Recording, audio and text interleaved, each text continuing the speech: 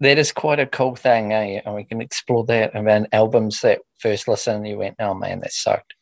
And then, oh my gosh, why did it suck so bad? And it didn't suck eventually. You're like, oh, I got that totally wrong. I love an album that grows on you quick, you know? Yeah. Totally. Yeah. It's nice to have an album that sort of smacks you but one that kind of you think, oh, I'll just go back to that. Smacks you in a kind of Will Smith kind of way. Yeah. Oh, too soon? No. It was so funny and bad. Music, movies, madness! All right. Good to see you guys. Welcome to 1967. How have you guys been? Excellent. What a year. What a year.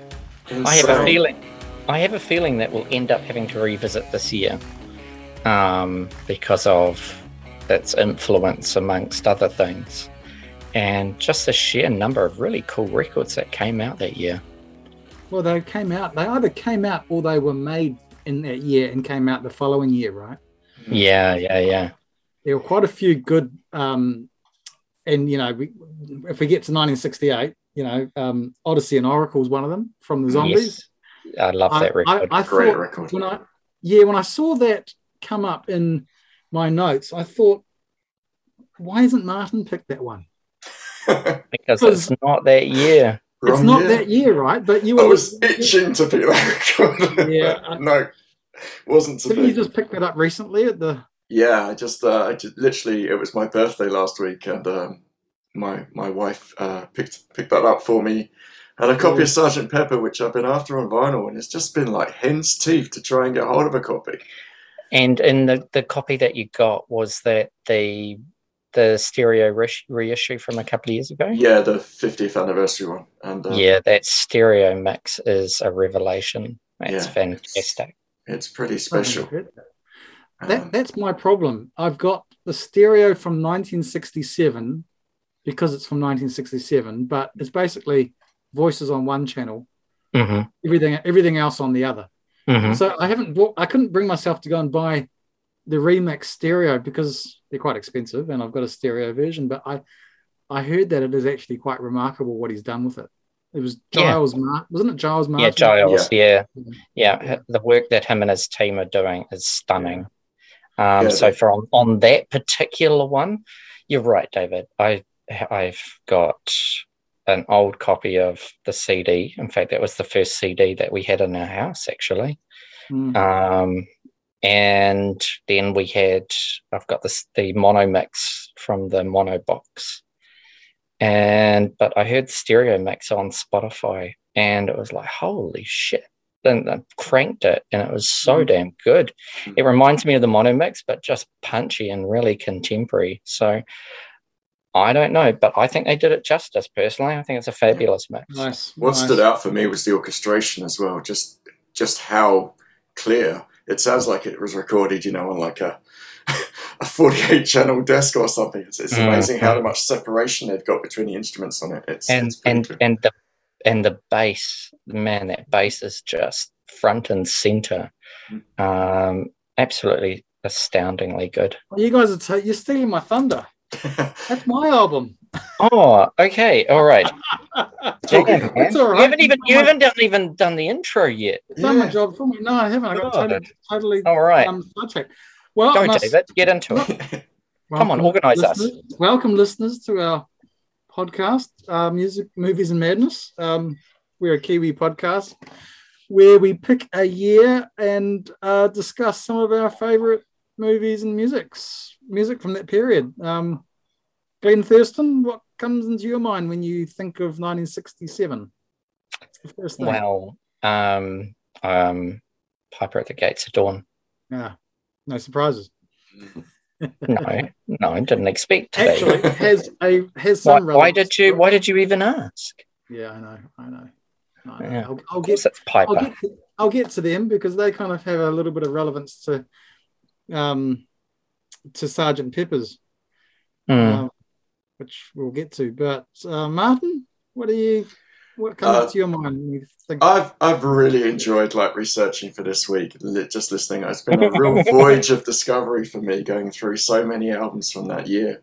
My favourite find of the week was the eponymous album from the Electric Prunes.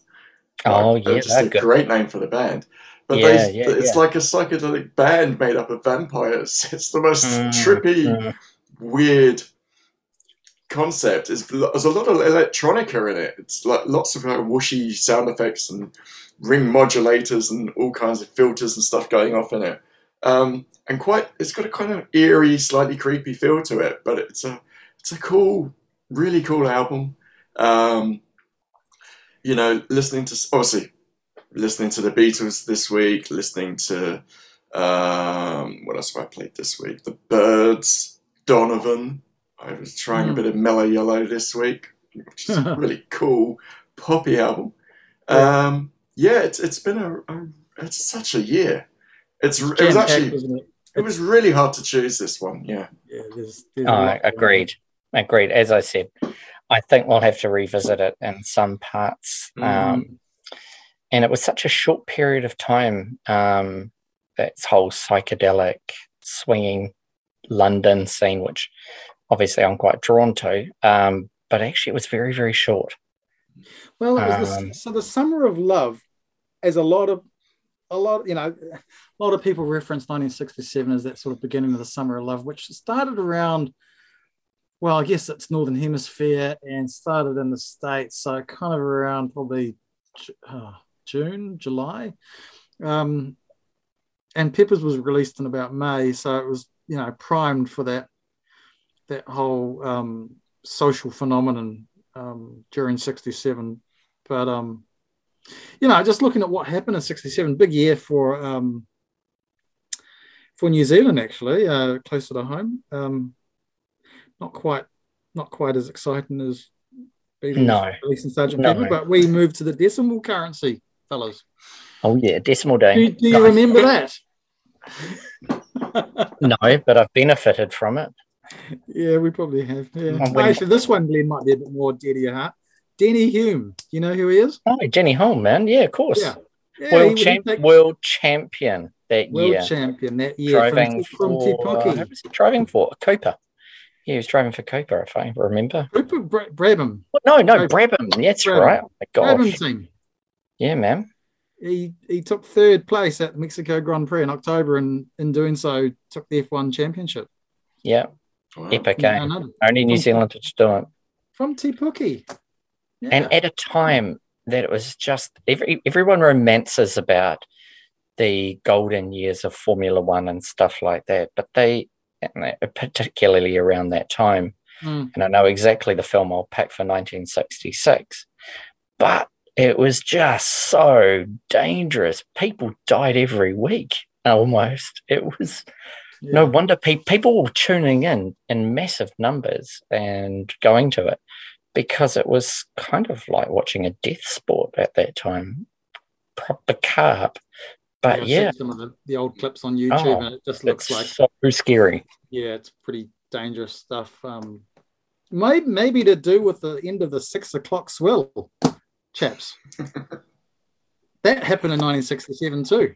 Oh, did it? A bit before our time, yeah. So that was the whole prohibition thing that came out after World War One, I think. And basically, you couldn't get a pint of beer after 6 o'clock. So you basically, you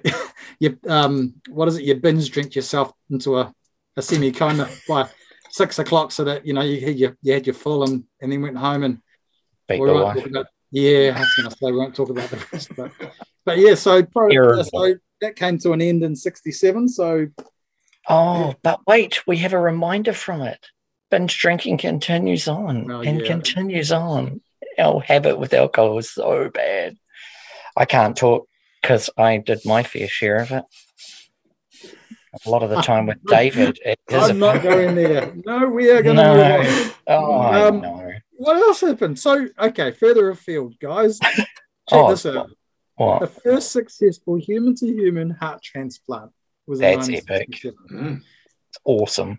Big tick for medicine there. And first, this one's a bit creepy. First cryogenically frozen man was frozen in 1967, and he's still in the freezer.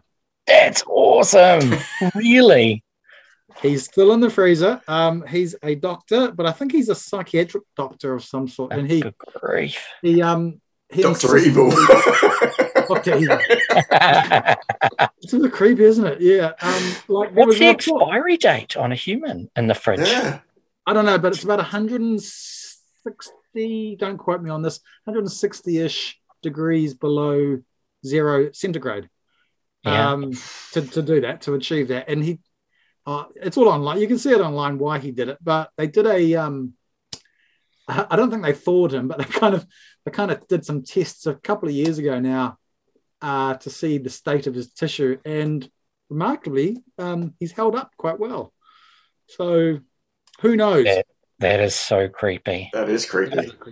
Because you kind of wonder what that might be. You see your fridge and you get your instruction book with it, and there's always that bit to tell you how long you should put things in the fridge for. A bit of meat lasts for a year or so, and I'm like, what's the human expiry date? Yeah. How do you thaw him out? Is it like, slow defrost, or I don't know. Was he dead when he got thawed? No, he was. He was. He didn't volunteer. Yeah. That would be pretty weird. Comes up images of Han Solo and Carbonite. Yeah, he didn't volunteer either. No. But back to our topic, chaps. Right. So here's one for you. So I think we all agree. So many good songs, so many good albums from this period. In 1967, what do you think was what song do you think held the number one? Oh, I know. Do you? The longest? Oh, yeah. It was 5 weeks. What song? Yeah, I know. It may be, if I'm right, it could be this. Engelbert Humperdinck. Oh, great songs plus Release Me. Because that's not the great song on the album. No, I think, Martin, would you like to have a go? It could be that. Release Me. I've got a funny feeling it might actually be a song on the album that I've chosen, which was, and I think the song is Whiter Shade of Pale. Whiter Shade of Pale, yeah. No, it wasn't Whiter Shade of Pale. Great song. Absolutely amazing song, but no. And it wasn't a Beatles song. No. And which country was it, is the question? So this is the New Zealand charts, right? But I think I couldn't find any New Zealand charts. This would also relate to the American charts. I'm not so much sure about the UK because it's an American band. No others? No other? No. The Monkees. I'm a Believer. Oh, yeah, that makes sense. Yeah. And points for who wrote it? Neil Diamond. Yes. Neil Diamond, hang on. Points go to Martin. Nice one. And actually, I think the Monkees also, their album, what was it called? They had 2 albums that year, I think. From where that single comes from was number 1 in the UK immediately before getting knocked off their perch by Sgt. Pepper's. So I think I'm just trying to think who it was. It was something like with the word monkeys in it. I can't remember now, but actually they had 3 albums that year. They had More of the Monkeys, Headquarters, and then Pisces, Aquarius, and Jones. More of the Monkeys. It was More of the Monkeys. I'm pretty sure I'm a Believer's from there. Yeah. Right, fellas, should we crack into it? I think we're going to kick off with movies from this period. Yeah? Okay. Mm-hmm. Hand it over to Eeny, Meeny, Miny, Mo, Glenn. Okay. It's off. Right. I've chosen a movie called Don't Look Back, and it's a 1967 American documentary directed by D.A. Pennebaker that covers Bob Dylan's 1965 concert tour of England. And it is a fascinating glimpse of what 1965 looked like, particularly in England. You know, let's be fair, it looked a bit bleak. England isn't particularly, it was pretty, everyone goes on about the London thing, but England was pretty damn bleak in places. And for me, it really was an interesting film because you get that glimpse of what Dylan, the sort of the pop star, rock star, was at the time. This young fella who was really wanting to cut loose and try something completely different by ditching the voice of his generation, poet, folk singer, and then he strapped on an electric guitar and caused a havoc.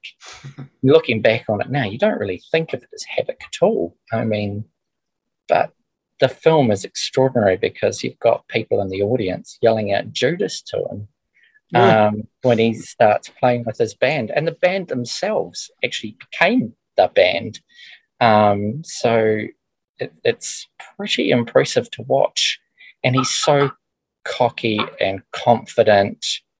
It's pretty cool. And I think it sets kind of the scene in a way of what a alternative pop star, rock star could look like and be like. It's also the great film where you had the opening of the film where Dylan's got those cards, those cue cards, and it's been used so many times, and it's got all of the Subterranean Homesick Blues on it. So it's really got so many of my favorite sort of Dylan songs around that time. And it was hugely influential, him coming to Britain on the Beatles particularly, and had such a massive influence on their singing. And, you know, John Lennon basically started singing almost Dylan-esque, and then everybody had this sort of obligatory not Hendrix perm, although that did come as well, but sort of that look, just really super influential around on what you know, arguably on what 67 became.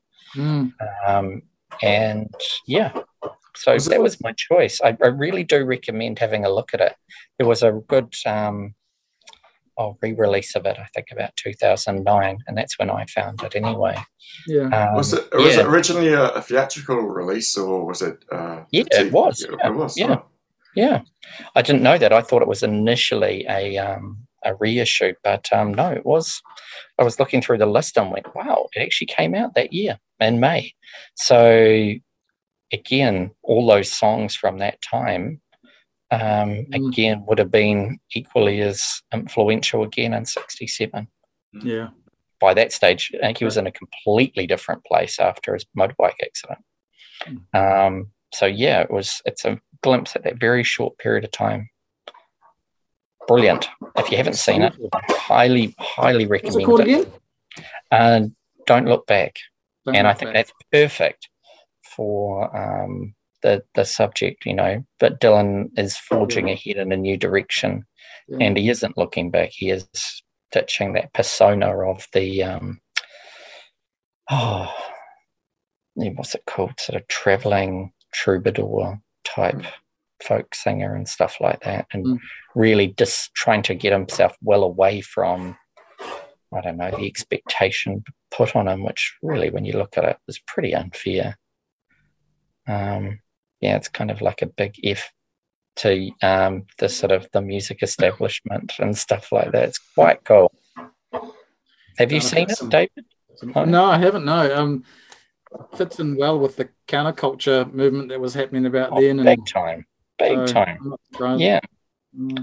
You also get to see Joan Baez in it. And they're just so young. You kind of think of them as these old people even then. They but are young. Not. They are all young. And to see that Donovan's in there. I'd love to go back and find it again to watch it because it was so good.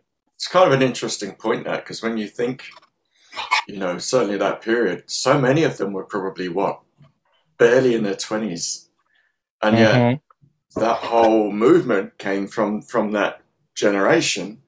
And yet for us now, when we tend to think of like people from sort of like, certainly from the 80s, etc., tended to be a little bit older before they kind of got to that kind of to any kind of influential level anyway.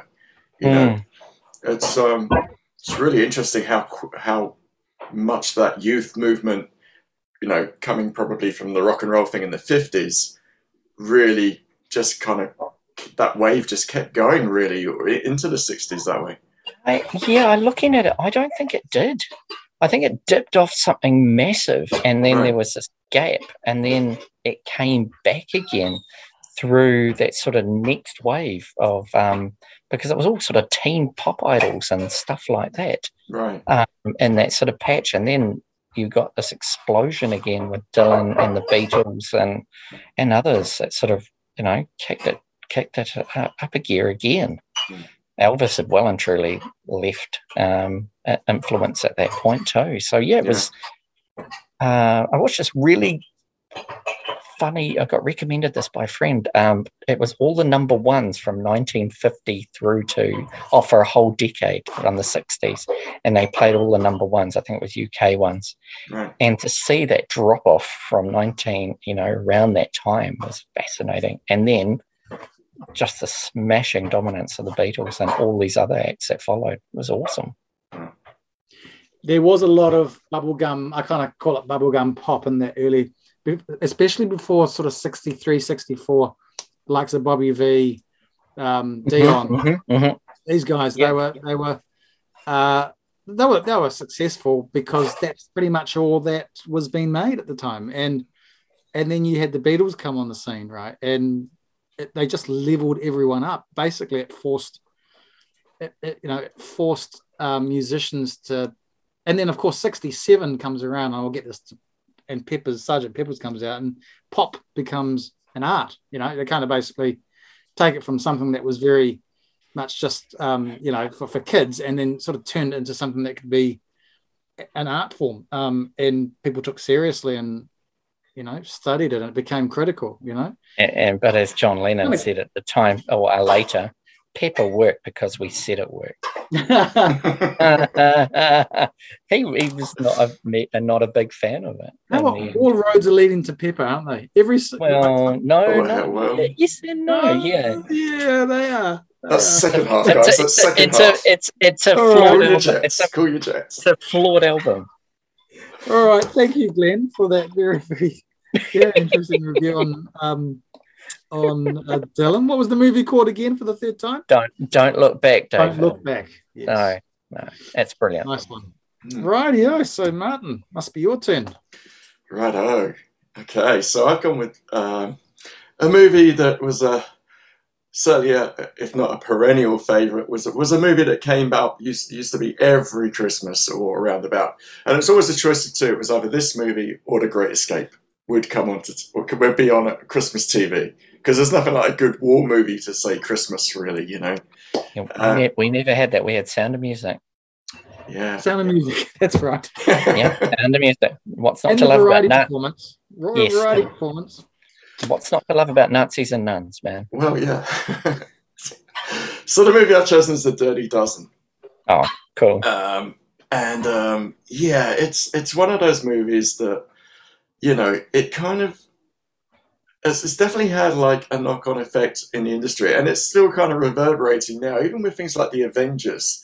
This idea of like a team-up movie, and or Ocean's 11, or those kind of movies where you literally got an all-star cast and just kind of unleashed havoc really with it. And this movie, it's it's based in World War II.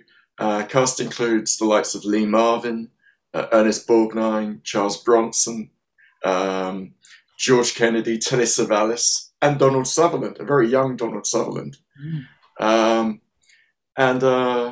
It was directed by Robert Aldrich, who I don't really know a lot of his work, but he went on to direct films like The Longest Yard with, I think it was Burt Reynolds, so he kind of stayed in this kind of slightly gritty anti-hero kind of vein through like the action movies that he made. So the plot of the movie basically was, the idea is the army basically sends through an order to a major played by Lee Marvin that is to assemble a group of 12 convicts, all facing the likes of either a hanging or a life sentence, or 30 years hard labor, as they keep kind of like mentioning throughout the film. And the idea is that any prisoners that survive the mission will be pardoned for their crimes, which just sounds kind of a little bit dubious to start with, as an idea. And it is a little like that. There are parts of this movie where you do kind of question the morality of it because it lacks it severely in places. So they basically have 6 weeks to train them.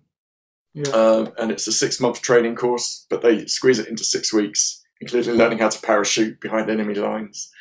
The goal of the mission is they find out that there's a chateau in France where all the high-ranking German officers are basically having a bit of a shindig every weekend and just drinking it up and having it large.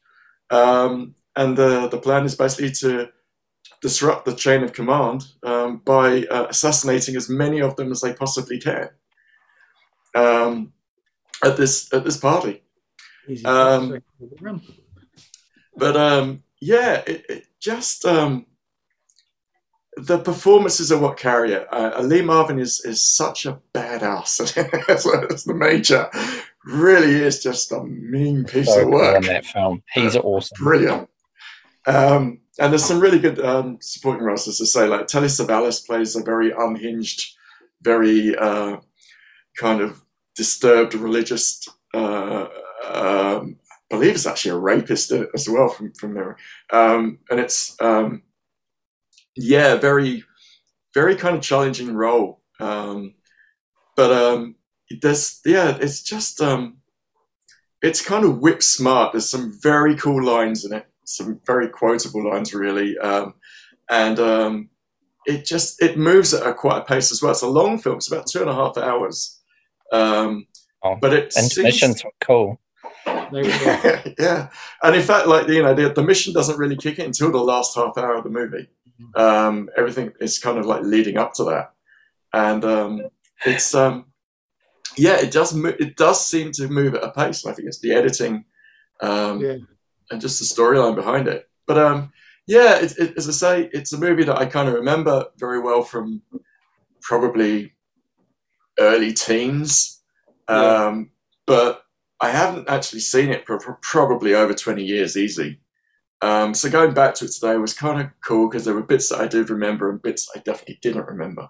I definitely didn't remember the morality thing being quite so kind of challenging. Yeah, definitely. Definitely. I've moved on. Yeah. I'd rate it. Well worth a watch if it's on. Yeah. If you get the chance to see it, really does. Definitely worth a go. Yeah. Nice. There's a lot of similarities, I think, to the one I'm going to talk about, Bonnie and Clyde. So, for a film made in '67, it's incredibly. It holds up really well in terms of the pacing. A bit like The Dirty Dozen, by the sounds of things. And again, it's got an all-star cast, right? So, Bonnie and Clyde, 1967. It's got Faye Dunaway, Bonnie. It's got Warren Beatty as Clyde. You've got Gene Hackman, a very young Gene Hackman, and a very young, even younger Gene Wilder. Wow. Don't remember that. Yeah, Gene Wilder. He's the. They pick him and his fiance up in the middle of the night, and they basically go on a bender, drinking in the car as they're driving along and smoking and drinking until they ask Gene Wilder's character, "What do you do for a living?" And he says, "I'm an undertaker." And they ditch him. Bonnie basically says, "Pull over." They boot them out of the car. It's actually a bit of a comedy, it's a drama comedy kind of gig. So, which I wasn't expecting, but it was was very much welcomed. I mean, it's the first time I've seen it. Have either of you guys seen this? Yeah, but No, again, not I for a haven't. very, very long time. Yeah. It's like I said, it's well written, well acted, and very fast paced. And there's some great scenes in it. Like there's a scene where and do we all know the plot of Bonnie and Clyde? So Yep. Bonnie and Clyde, I think it's the early 30s. So it's set in the early 30s, about 1931, just going into the Great Depression. Clyde gets out of jail for some minor sort of robberies. I think he was serving time for. Hooks up with Bonnie and basically just drives around robbing banks. Petty sort of robberies to begin with, and it gets more serious when he starts shooting at people and taking lives in that. But there is one scene which is just brilliant, where they early on in the piece they're robbing a grocery store because they're hungry, and they've spent all their money. They're robbing a grocery store. Clyde walks in, Bonnie's in the car waiting.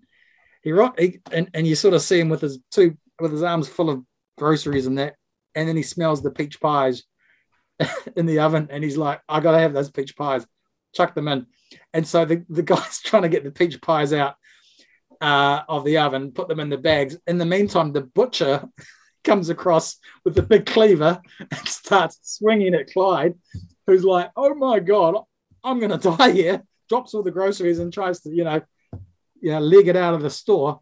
Finally makes it to the car where Bonnie's like, "What's going on?" And he's like, "The guy tried to kill me. The guy tried to kill me. I wasn't going to hurt anyone." It was just, and it's that sort of slapstick comedy. As soon as you see that was quite early on, you know that this is going to be quite a fun movie.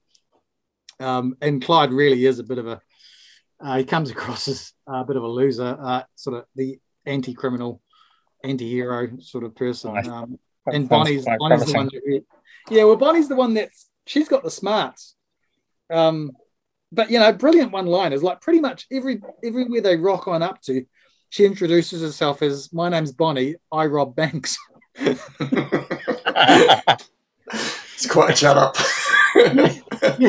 Yeah. Has it ever been remade? Because I don't know if it has. It sounds like it. With Hollywood, they always remake everything. But it is so we had a bit of a street get together yesterday. We have a street barbecue once a year, and we had some drinks.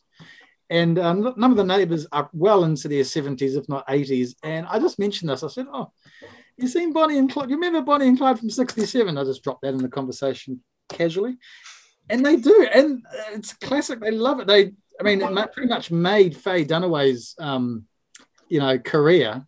It launched her into the spotlight immediately. She was pretty much nobody before this. So great movie, great flick. Definitely recommend it if you haven't seen it. Yeah, I'll go and see if I can find it. Sounds funny. You get to see some of those, Warren Beatty and some of the greats, early in their career. And I was going to say that Gene, Gene Hackman's always worth a watch. Like anything that Gene Hackman's in is worth a watch. So he's the brother. He plays Clyde's brother, the smarter one. Clyde's kind of the naive, lovable one that hooks up with Bonnie, who's this very attractive young blonde woman, but for some reason he's he can't sort of satisfy her needs. and it becomes pretty obvious towards the end, and he's making up all these stories with his brother about how she is in bed and things on that, but he's never been there. Can't go there for some reason, unable to go there, and then it's pretty funny. And look, in terms of today's audiences, it probably still stacks up in terms of morality. There isn't certainly equal sort of gender. And probably, if anything, it sort of shows Bonnie as sort of the one that really drove the whole thing, and Clyde was sort of the front man for it, but really didn't have the brains or brawn to do it on his own. Yeah. I think we have a late joiner coming into the room. Have we? Lovely. We do. Perfect timing. Who could it be? Who could it be? Who could it be? Ian Wallace. Kia ora, boys. Welcome, my friend. Hello. Yo! How was pottery class? Oh man. Well, it was good. Thank you, fellas. How you all doing? You well? Yeah, good. We're Good, good. yeah. Martin, how are you? Dave, Glenn? Yeah, man. Yeah, we've just been wasting time till you got here. So it's Are we recording? So we're still blanking out the F words? we are live. Yes, we are we're live at the moment. Like Okay. 4 minutes to tell us about how pottery went, mate. Well, Sorry, I I can looked sum Or your film. Or your film. I can sum it up real quick. Okay. So you've seen the movie Ghost. Yes. Patrick Swayze sitting behind the sexy woman. Yes. Which one are you? If you can imagine your grandma sitting behind me, there's nothing sexual in it. Oh, well, better luck next time, buddy. No, help the aged. No, it all went well. I'll make you guys a nice pot and then we'll be all right. So how's the reviews going? Where are we up to? You are up to your film, man. We got 3 minutes. Go for it. 3 minutes. Boom. Right. No, shut right, up. Here we go. I've got it all written down. Look. Bringing the madness component. Yeah. Bringing the madness. Oh, good evening. Welcome, everybody. My movie choice today was the James Bond movie. And I know, just straight switch like that, eh? Yeah, it was so good. Such So a pro. you. professional. Thank you. Continue. Okay, and so this was recommended by my dear friend David Chan. Mr. Chan, the host, was the Bond movie, the fifth Bond movie in the lineup, which is called, why does he only live twice or something? 2 times to die? You only live twice. I only lived twice. Yeah, this is your favourite one, Martin.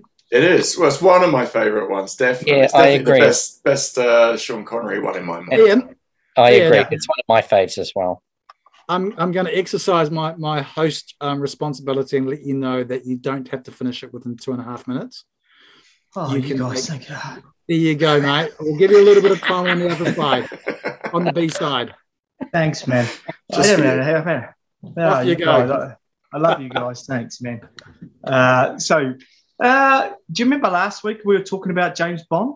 We were. Yeah. I think it's going to be a recurring theme through this series somehow. And do you remember I was like, nah, James Bond, he should be like that guy, you know, that chauvinistic. That's part of it, right? Yes, it is. Yeah. That's Well, right. it's interesting because when you watch that movie from 65? 67. 67, thank you. And you watch that and like you remember bits, but if you actually go back and watch the whole thing through, oh yeah, there is a little bit of things not so cool in there, you know? Kind of Yeah, changed. just a few.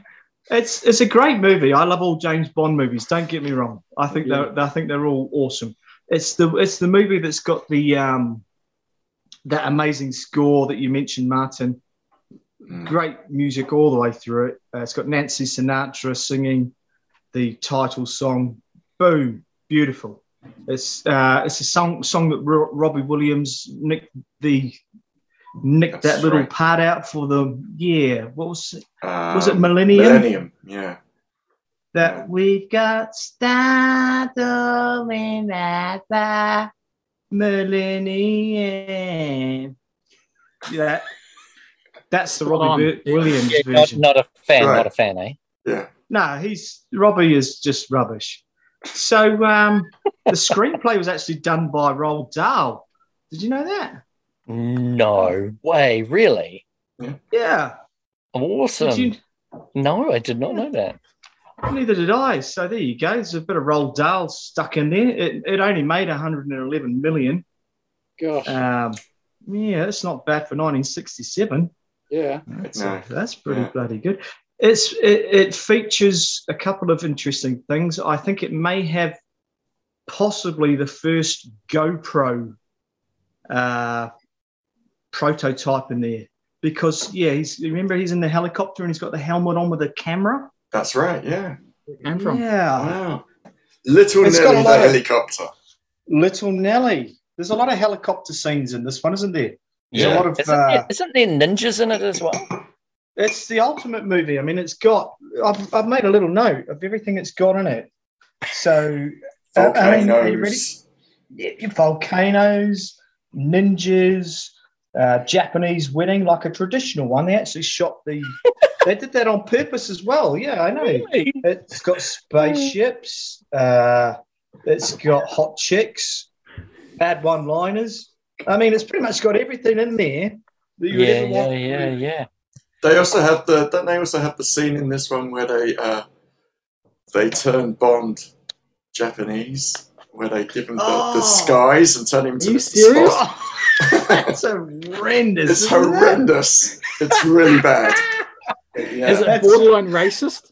Oh, totally. Totally racist. I could imagine. 100%. I'll give you this is straight from the racist How to Be Racist for Dummies book. I mean, this is one of the one-liners in there where James Bond is with one of the ladies, as he always does in all the movies, right? And she happens to be Chinese, and he says, "Why do Chinese girls taste so different to all other girls?" Who says that? What else does he say there? Yeah, another great one. I've made a note because I nearly choked when I heard these. I was eating dinner and I was almost choking on my dinner. I was like, "Whoa!" In Japan, men always come first and women always come second. Wow, you can't write that stuff these days, can you? Yeah. It's James Bond. James Bond. Is she pretty? His friend says she has a face like a pig. I mean, come on. Good thing it was action-packed. No, but it's in terms of action-wise, it's really fun. Yeah, isn't that the one with the boat chase as well? That with the hang glider comes out. Is that? Yeah. That? Oh, is that right? It's got the volcano. It's got the non-volcano, the painted volcano. My favorite scene in the whole movie is there's a scene where he's on the rooftops and he's like 50 like villains like running towards him, and he takes them all up one by one, and the camera just kind of pans across the rooftops, and there's this amazing John Barry score going on while this is happening, and it's just like, yeah, that's why he's James Bond. Because he can take out 50 ninjas, just like karate chop. That's it. You know, the guy. I mean, I think the thing with James Bond is right. You got to. It's a journey, isn't it? From when they started it, you're going back into times where it was, that's how it was. That was life, right? And sign of times, bro. And you could say that about all sorts of stuff. Jazz music, how black musicians were treated different to white musicians, all that sort of stuff. So it's interesting to watch it back, eh? Mate, you're totally right. In 50 years' time, they'll be digging up a podcast about four jokers on a on a Zoom call talking about themselves and how inappropriate they were. Who do you reckon they'll be having a pop at the most? Yeah. Don't know. No idea. Right, moving on then, guys. So we've got what are we on now? Albums. Albums, yeah. Yeah. Let's get into the music. So we've got half an hour left. All right. Hand over to who went first last time? Glenn went first last time. Martin, maybe you. Yeah, sure. Yeah. So I've gone with an album that was released in '67, and it was a debut album as well. It was their very first album by Procol Harum. The band. Yeah. So prior to actually releasing the album, they'd released the single, which was A Whiter Shade of Pale, which was huge.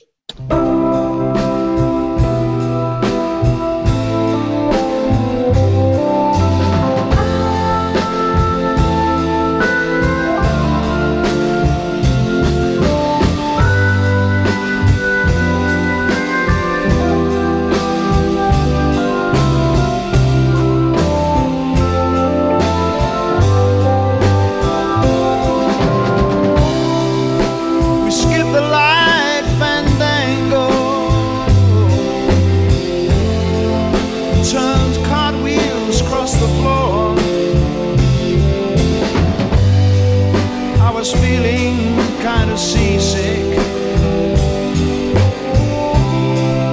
The crowd called out for more. The room was humming harder as the ceiling flew away.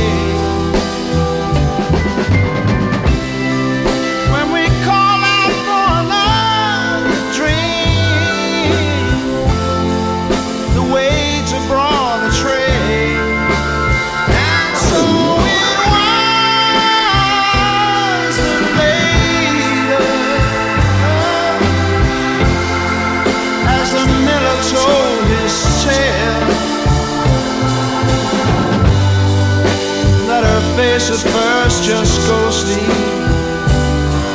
turn the wider shade of pale.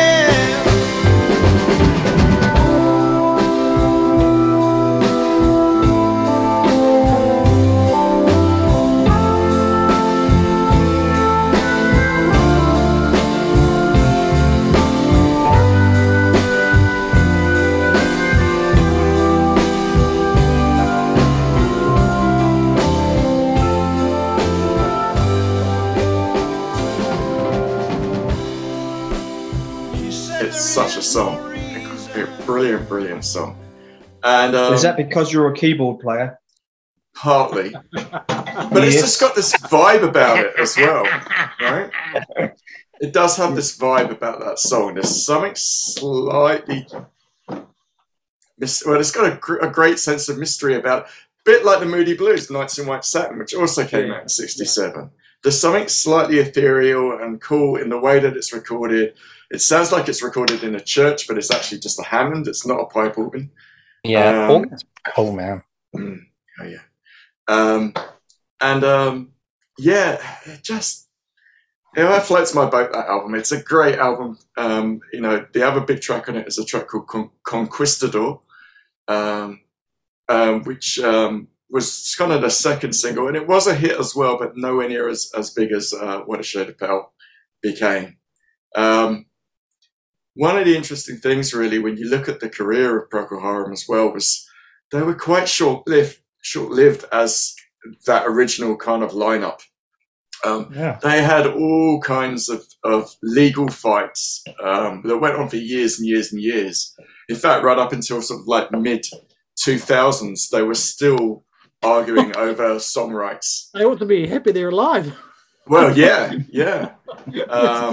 Lawsuits.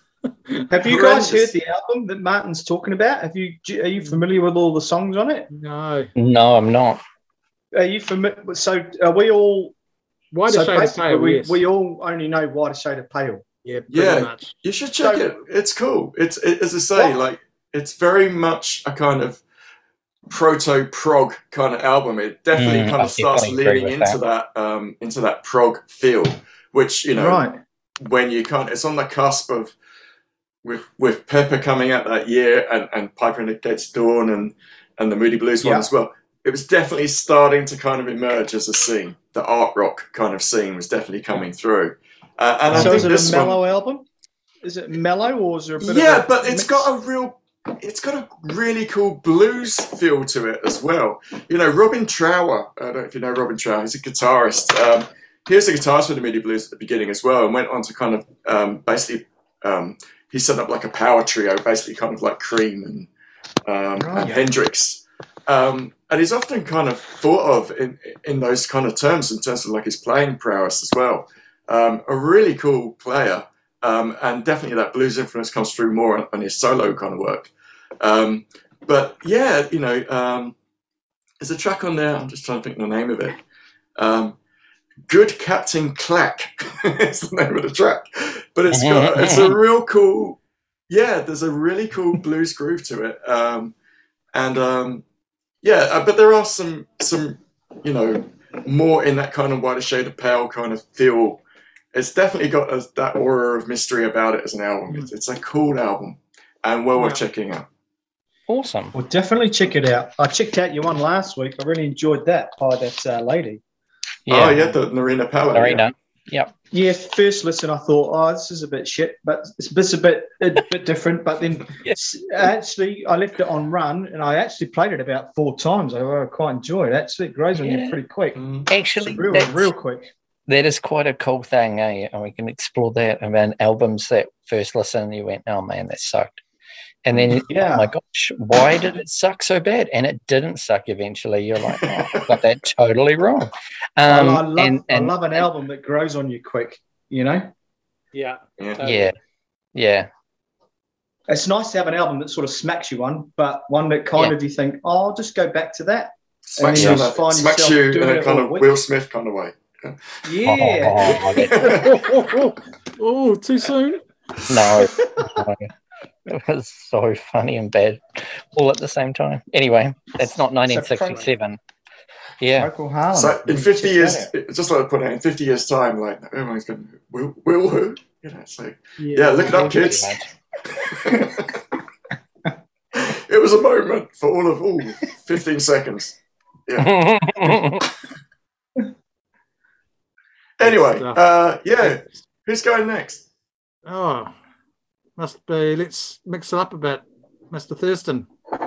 All right. I have chosen something a bit different. This is the mystery reveal. The back of the album says, "What's in a name? Success, most likely, if you pick the right one." And I have picked Engelbert Humperdinck's. Oh, Jesus Christ. 12 great songs plus Release Me.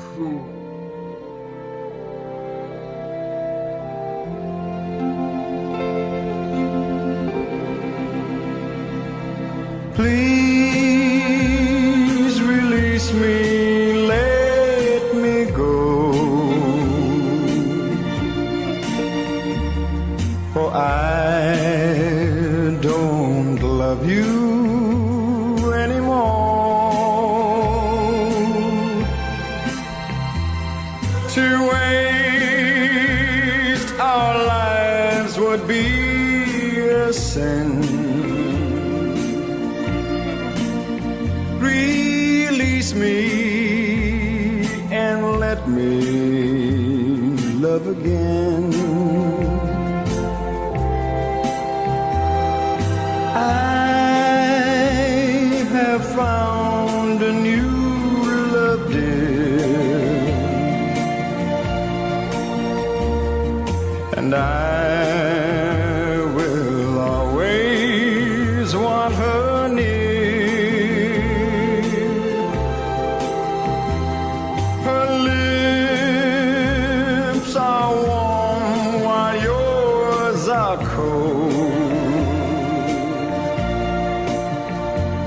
Release me, my darling, let me go. Oh, please release me, let me go. Now, that Release Me was the UK's biggest selling single of that year. And in the top 10 for the 1960s. They were playing that album at the Pottery Club tonight. I bet they were. Now, in New Zealand, no, don't laugh. This is a big album. It's got also the classic 10 guitars on it. Is this a best of? Okay, now, if you've been to any New Zealand parties over our lifetimes, how many times have you been in one where 10 guitars gets pulled out? We play at every wedding. Beautiful song. Yeah, no, every seriously. wedding. It is enormous. It's probably more popular than Release Me. It is enormously massive in New Zealand. Did he write that? No, he didn't write anything. And this is one of the things I actually reflected on this. Actually, it's bizarrely a wonderfully produced record. His voice is epic on it all the way through. Exactly. Not typically the style that you and I and stuff we listen to. Absolutely not. And one of his quotes around that time was, being a crooner is something you don't really want to be called. no crooner has the range I have. I can hit notes a bank could not cash. I'm what is a contemporary singer, a stylized performer. And, for a guy who was named Arnold Dorsey, they chose that name, Engelbert Humperdinck. That's his superpower. His superpower is to croon. And he became Humpy or Hump. Hump. His fans were voracious. In fact, he became the the king of romance during the 70s. That was his thing. But yeah, what it really showed to me is that, yes, we're talking about, these really cool albums that others are putting together, like Pepper and Piper and Procol Harum and all those, the Doors, etc. Yeah. All the piece. And yet, that's right. And yet, there was still this huge market for songs that are really well put together by some amazing songwriters, right? Writing for that market, and that singular voice, a voice that could actually hold those songs and make them epic. Because after all, Release Me was not an original or anything like that. It was a cover, an old country song, and then it was turned into this epic song. Even Jimmy Page. Is that the one that goes, "Please release me, let me love"? That's the one. Yep. Oh, Jimmy Page played on that song. Oh my God! Stop it! As a session musician. Jesus! Wow. You're ruining it for me, man. Anyway, yeah. It's a bit like Jimmy Webb and Glenn Campbell, isn't it? You're putting me off Led Zeppelin. On the other side, right? So, yeah, and look, the melody maker of that year, basically, instead of it calling it the year of Pepper or something like that, they called it the year of Engelbert. Because that song was so big. I mean, that album carried him his entire career. Still, and yet it's still, and for me, it was, this music was always around when I was a kid. There was just kind of looking down the list there of like albums that year. I noticed the other one that kind of runs in parallel with that, which is Tom Jones, and had Green Grass of Home that year as well. Yeah, so. Do you know they are both by the same management team, both focusing on a particular market. They became superstars, sex stars, the works. Hey, gosh, what did Engelbert's wife say? That they could wallpaper a room with the number of paternity suits against them. It being a good Catholic. And have any of you guys got that? No. Have you? Martin, you must have. You're a musician. Come on, man. I'll just check. Hold on. I'll just go into my spare room and have a look. And remarkably, 3 stuck. Yeah. There you go. So it is quite funny. The album itself, I put it on this week thinking, I would like to do something a bit different and a bit of a piss take. And it didn't end up being a piss take because of its influence. And I was like, wow, 10 guitars, man, that song's mega huge in New Zealand. Mm-hmm. And this is where it all started. And I remember it just distinctly being on at auntie and uncle's houses and stuff like that. So this, I'm never going to go into Val Doonigan or anything like that. God, that sounds horrendous. But you know what? I actually thoroughly enjoyed it. I think there's still a place for brilliantly written songs and somebody that can bring the best out in those, a great vocalist. Yeah. But I do think we need to revisit 1967. I'm speechless. I'm totally speechless.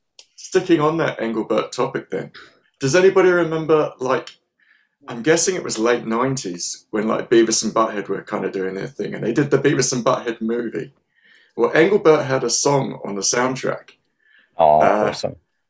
The slightly provocatively titled Lesbian Seagull is the name of the song. Check it out. Yeah. Lesbian Seagull. It's Yeah. right next to my Procol Harlem recommendation I've got there. Martin. And look, Ian's choice of, he mentioned it before with the movie, You Only Live Twice, eh? Is that right? Mm-hmm. And you have these big singers. You had Nancy Sinatra singing that. You still had those really beautifully written songs and people like Shirley Bassey who just sang their heart out on those big songs, and I just was quite cool. Yeah. Can I just say that I obviously own a barber shop, and for anyone that's listening to our podcast, it's in Owakura if you want to come use it. That's pretty Owakura good. Barbers. And since I've been part of this amazing podcast, I have been playing all your recommendations for the last couple of weeks now. I suspect mine might be on your list. You must be the coolest barbershop in New Zealand. It's turning into the quietest one, I'll tell you that. With Engelbert, especially with Engelbert banging on in the background. Well, I'll tell you what, his easygoing style and good looks earned him a large following, particularly among women.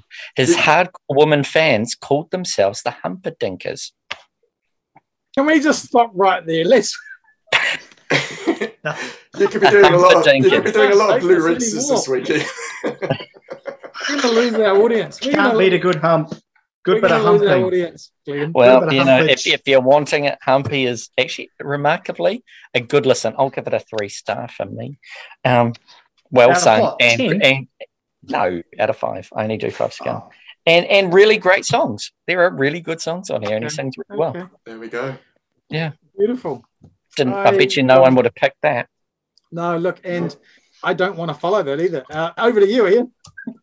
Oh, thanks, guys. That's no, I can easily top that because that's all right. I don't really like Engelbert, but that's all right. I played 10 guitars at every wedding. We do it in the key of E. And does it get a result? Every time. It's like wagon wheel. They just get straight on the dance floor. That song is just so monstrously big in New Zealand. I get grandmas throwing the knickers at us and all sorts of stuff, man. It's great. Yeah, so let's move on to some real music now. No. I respect your thing, man. I went for, what did I go for? I went for The Doors, self-titled. Yeah. The Doors. Why did I choose The Doors? Because I love The Doors. I just love them. I just love everything about The Doors. I like their music, obviously. I like their style. I like their band. I like what they stood for. There's nothing I don't like about The Doors.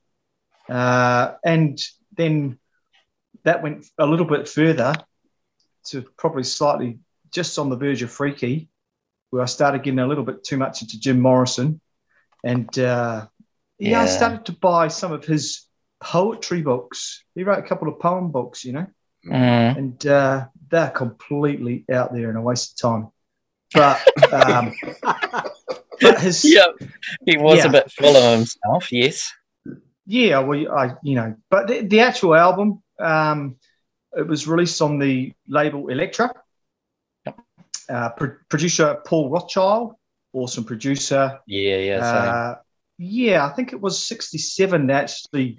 Was it 67 they wrote it, righted it, well, whatever the word is. 67 was when it was released in January. And I don't think there's heaps to say about it. I mean, who doesn't know about The Doors, right?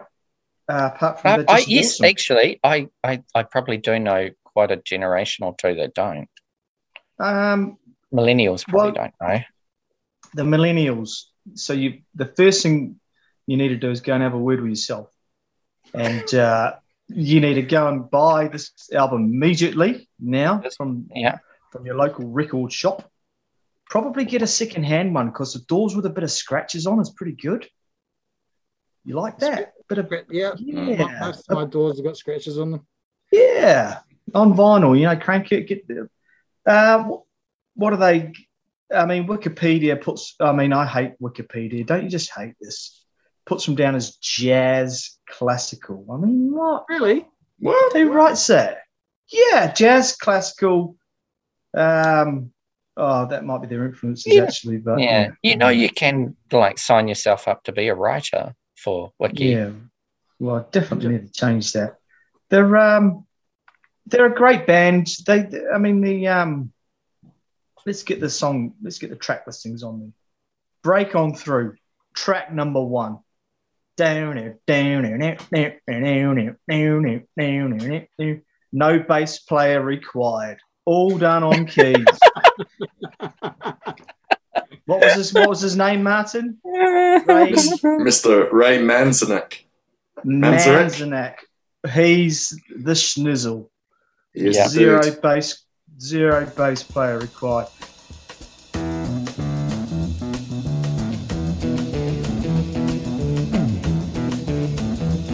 You know the day destroys the night, night divides the day. Try to run, try to hide, break on through to the other side, break on through to the other side, break on through to the other side, yeah.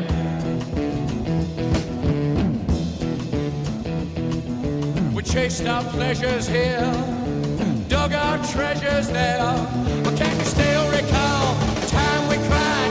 Break on through to the other side, break on through to the other side.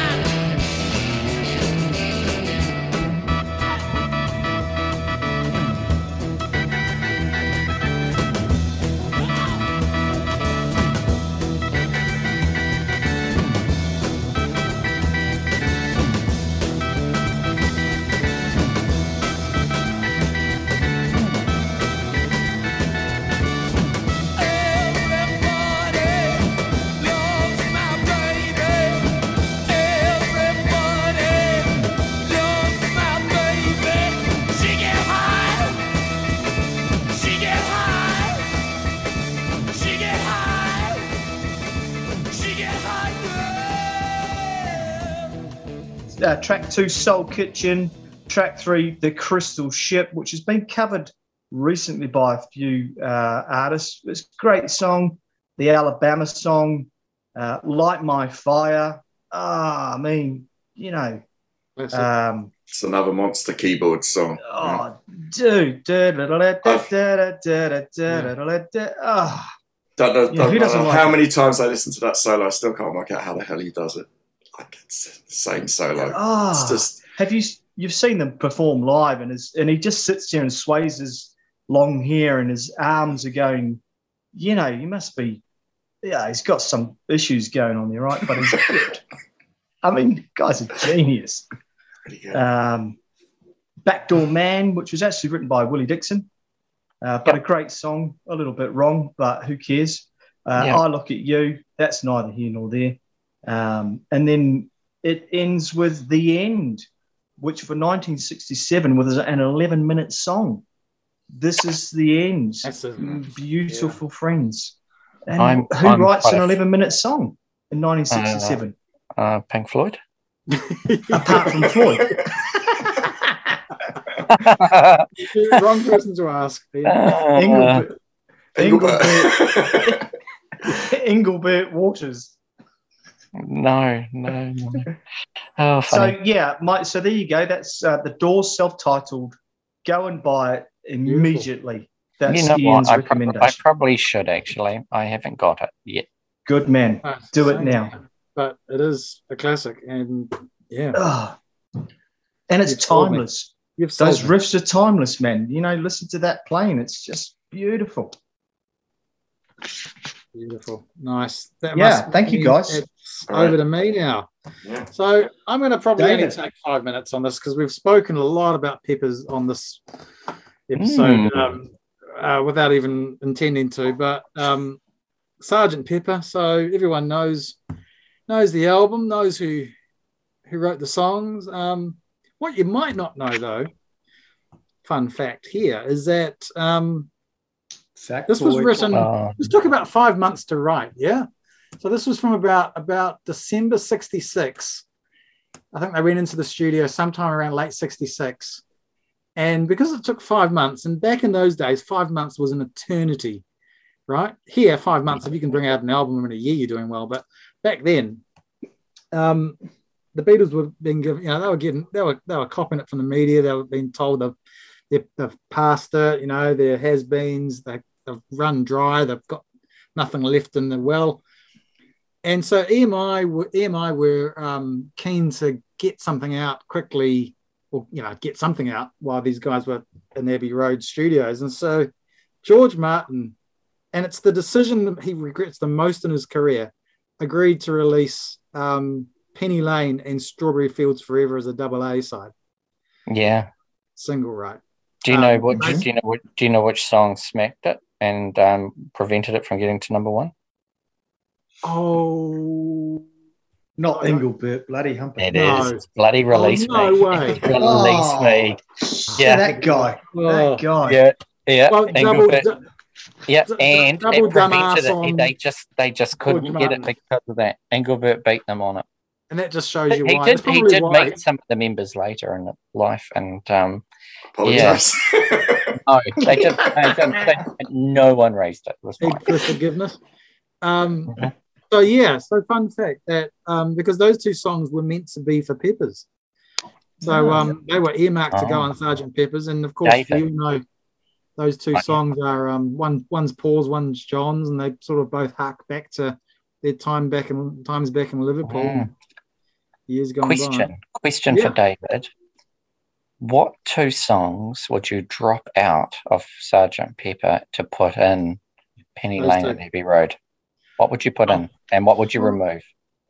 I would remove When I'm 64. Yes, of course. I think it's just a bit too much of a novelty song.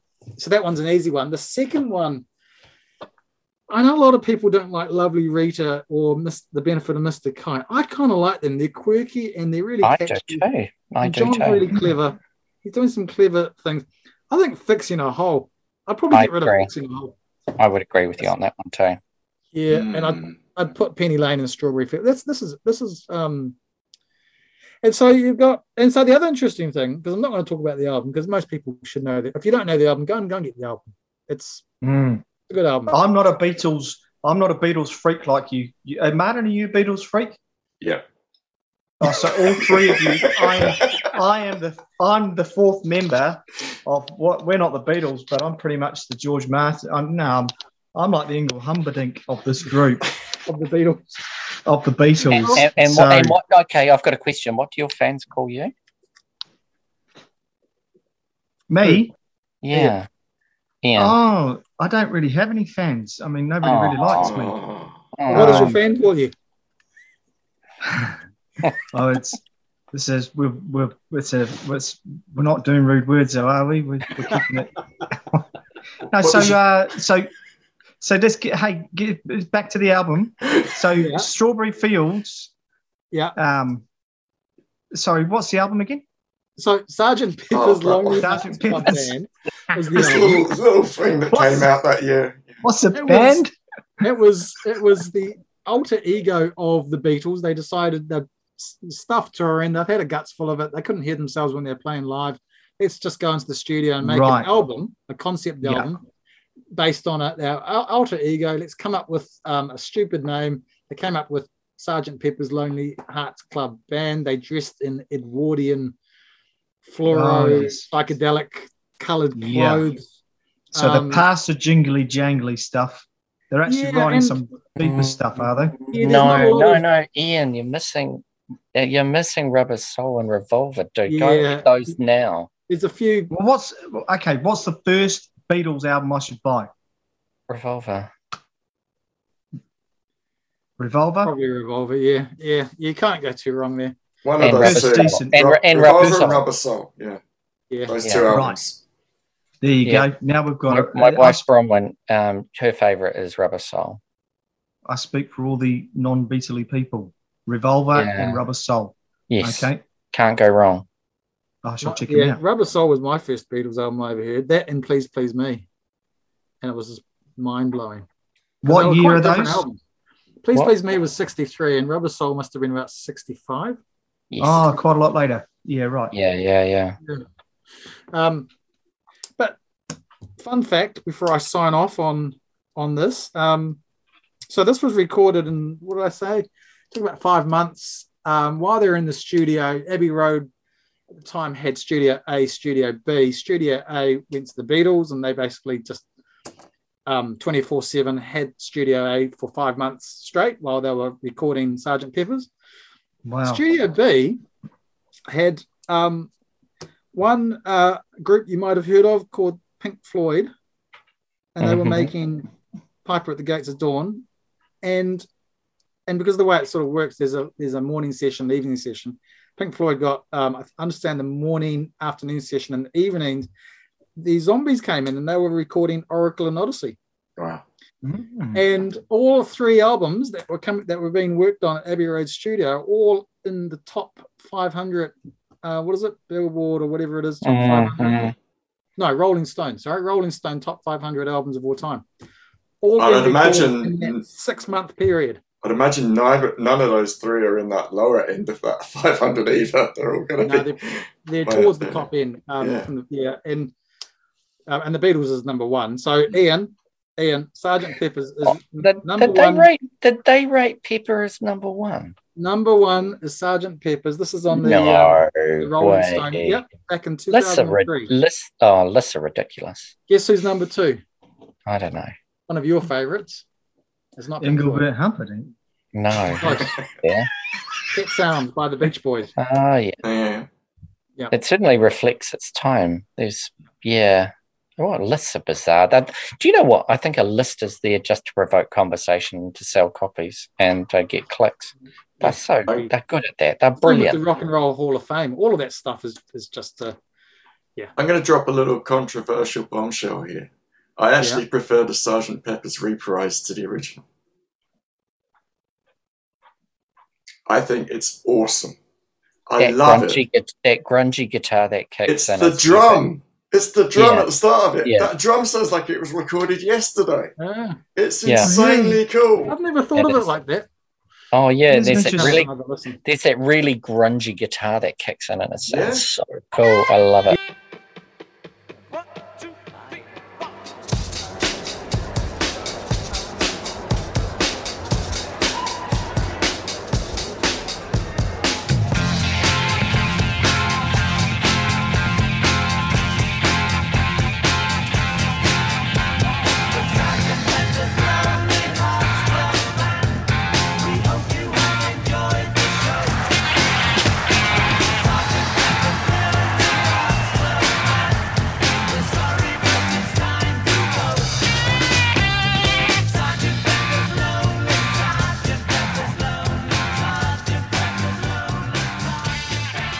Look at Ian's face. He's like, what are you guys on about?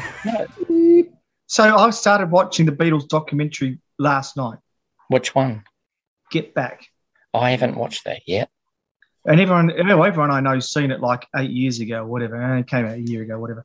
But, I haven't seen it. And I'm not a massive Beatles fan. I like their music, and I totally respect and appreciate what they did for the world of music, right? And what they did everything. They changed everything. They're amazing. But actually, observation watching that documentary was my first observation. If you've not seen it, So Paul is David. You mentioned this. Paul's like he's the real kind of driver, right? Come on, guys. He's talking to them. We need to get some stuff together here. John's pretty chill and getting on with it. He's having a bit of fun, and he's obviously super talented. George, he's a little bit like a bit of a wet whistle, really. Sort of sits there and doesn't want to be a big toy anymore. George just wants to be Eric Clapton, and he's got a ton of songs up his sleeve that they don't want to hear. Man, but he's pretty much all of all things must pass. They're going through the motions at that point. And then I see Ringo, and Ringo. I've never rated him as a drummer, but I disagree with that. Yeah, well, that's all right. You're allowed. And so it depends on what you're looking for in a drummer. No, that's all right. You're allowed, man. It's cool. But he's there in the background, right, whacking it away. But I think to myself, what I'm getting to is what I think to myself, right? When Martin says he listens to the reprise and he's like the drums, right? When I watched a certain point of that documentary, I thought to myself, I wonder if they had a more inspirational kind of drummer, would they have come out with some real? Because through that documentary, he's not really inspiring at all. But he's clearly John and Paul. You know, because a drummer's integral, right? A drummer can really change your band dynamic. You stick a good drummer and it changes everything. Well, I was watching a documentary thing the other day with Dave Grohl after Taylor's passing, and he was saying that not long ago he was watching the Get Back documentary, and he was playing all the way through. He couldn't take his eyes off Ringo, because when you watch it, like Ringo's just like, "Come on, guys, let's just play a song. Let's just do a song." You can see he's edging to actually go, and it's the other three that are stopping the music from happening in that respect with the arguments and stuff. He doesn't. He always kind of takes that step back in terms of that. You know, he doesn't really get to the arrogance. His personality wasn't that way. Yeah, But then you have a guy like Paul McCartney saying, "Oh, we're going to do this song. Why don't?" And he's talking to Ringo, going, "Why don't we go on the cymbal da da da da ba ba ba ba ba?" And he's talking about it coming in on the first beat instead of like your normal rock beat. And I can't remember what song it is, and it's like Get Back. It's got that It's not a right? But the way Ringo comes across on that documentary is very, very much like 4/4, sit down, play a rock beat. So yeah, I don't know. That just popped in my head. If they had a different drum, was he the original drummer? Yeah. Oh, well, probably. Yeah. Yeah, but yes, the one. Yeah, but basically, yes, you're right. Yes, the original proper drummer for them. But yeah, you got to remember they were 29. They'd been through that trauma of the Beatles, and let's be fair, it probably was trauma. And you know, for most of them, were just wanting to cut loose and go and do something else. They've been hanging together in rooms together since they were 15 or whatever it was. So I can see why they wanted to play with new people and go and do other things, and who can begrudge them that? Ian, but yes, that was sad, but it is what it is. Have you got up to the part where Billy Preston comes on the scene, Ian? No, I'm just at the end of part one. Without spoiling it for anyone else that hasn't seen it. Thanks, David. Wait till you get to that, mate. I know Billy Preston's an amazing keyboard player, right? Yeah. Who did he play with? Oh gosh. Little Richard? Ray Charles. Wasn't he Ray Charles? Yeah, I think you're right. You got to be pretty good to play with that guy. I agree. You don't have to look much, but you got to. So the keyboardist saves the day again. You guys, it's late. Nice one. That's all right. Well, it's a good place to on that bombshell. Yeah, I think we will have to revisit 1967 at some point. Yeah, I think Glenn's right. It's just so much a cornucopia of music, right? An amazing year. So yeah, but well, we've still got 1 minute and 20. What year next year? I think it's Ian's choice, right? I agree, Ian. Yeah. Ian's choice. I was going to try and plug in the vocoder for this, but I can't do it. I was going to try and do it in a robot voice. So quick. I'm going to do 1982. 1982. Oh yeah. Okay. 1982. Cool. Some interesting stuff was going on there. We were alive. Yeah, we were alive. We were all alive. We were all alive. Yes. And are you going to host it, mate? I'll host it. I'll be the hostess with the mostest. Awesome. Yeah. Awesome. Love Excellent. it. 1982. Oh yeah. Woke up, fell out of bed, dragged a comb across my head. Found my way downstairs and drank a cup. And looking up, I noticed I was late. Found my coat and grabbed my hat. Made made the bus in seconds flat. Found my way upstairs and had a smoke. And somebody spoke and I went into a dream.